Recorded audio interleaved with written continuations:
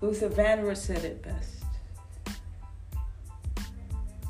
Every woman wants to dance with her father at her wedding, on his birthday, celebrating the man, the hero. For some of us, we have a beautiful blend of having both parents in our lives and having been raised by one or the other. Doesn't make us different. Doesn't make us any less disciplined or less focused on achieving our dreams. But it should make us appreciate our Father. First of all, our Father in the Lord, who watches over us, keeps us safe at night. And then the guardian and a Father that He places in our lives to instruct us, to love us, to show us what life really means. My father was tough on me, but my father was able to get me to stop an age-old habit in one night. But everybody had probably tried everything. The cruel way, the wicked way, but he did something that instinctively corrected that. Might not have been the wisest, but it was the surest. And even though it came with a side of pain,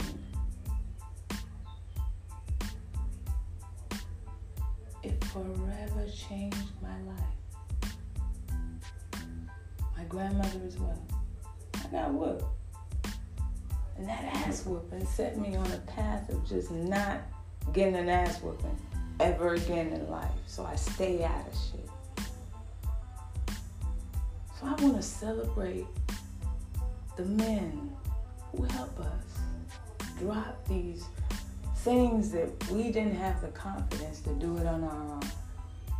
And even though we may see wickedness from other men, that our fathers still love us and still believe in us, even when sometimes our mothers may lose hope.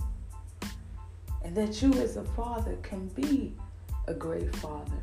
That you don't have to be a perfect father, but you just have to try and show love to your partner. Not the love that you want to put on social media, but the love that comes from deep within your soul. Because trust me, you can have all the money in the world,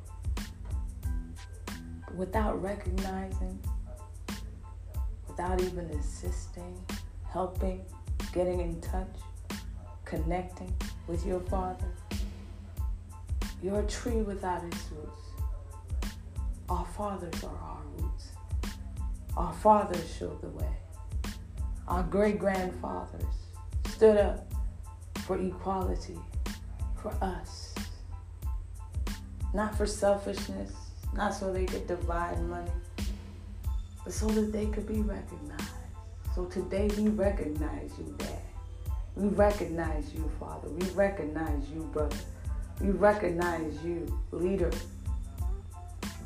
Because you are a father. So never forget your fatherly love. And I know sometimes our wickedness takes over and we want to punish people and we want to show people how they not anything and we can control everything. We can just stop your funds. We can just hold your dough. We can just corrupt your system. But our fathers have shown us that they are our base system. They are our foundation. And may we always never forget their struggle, their drive, their talent, their passion. And may we imbibe that in our daily lives as we live. Thank you, Father. Thank you, friend. Thank you, everybody who has shaped my life and shown me how to come from a place of love.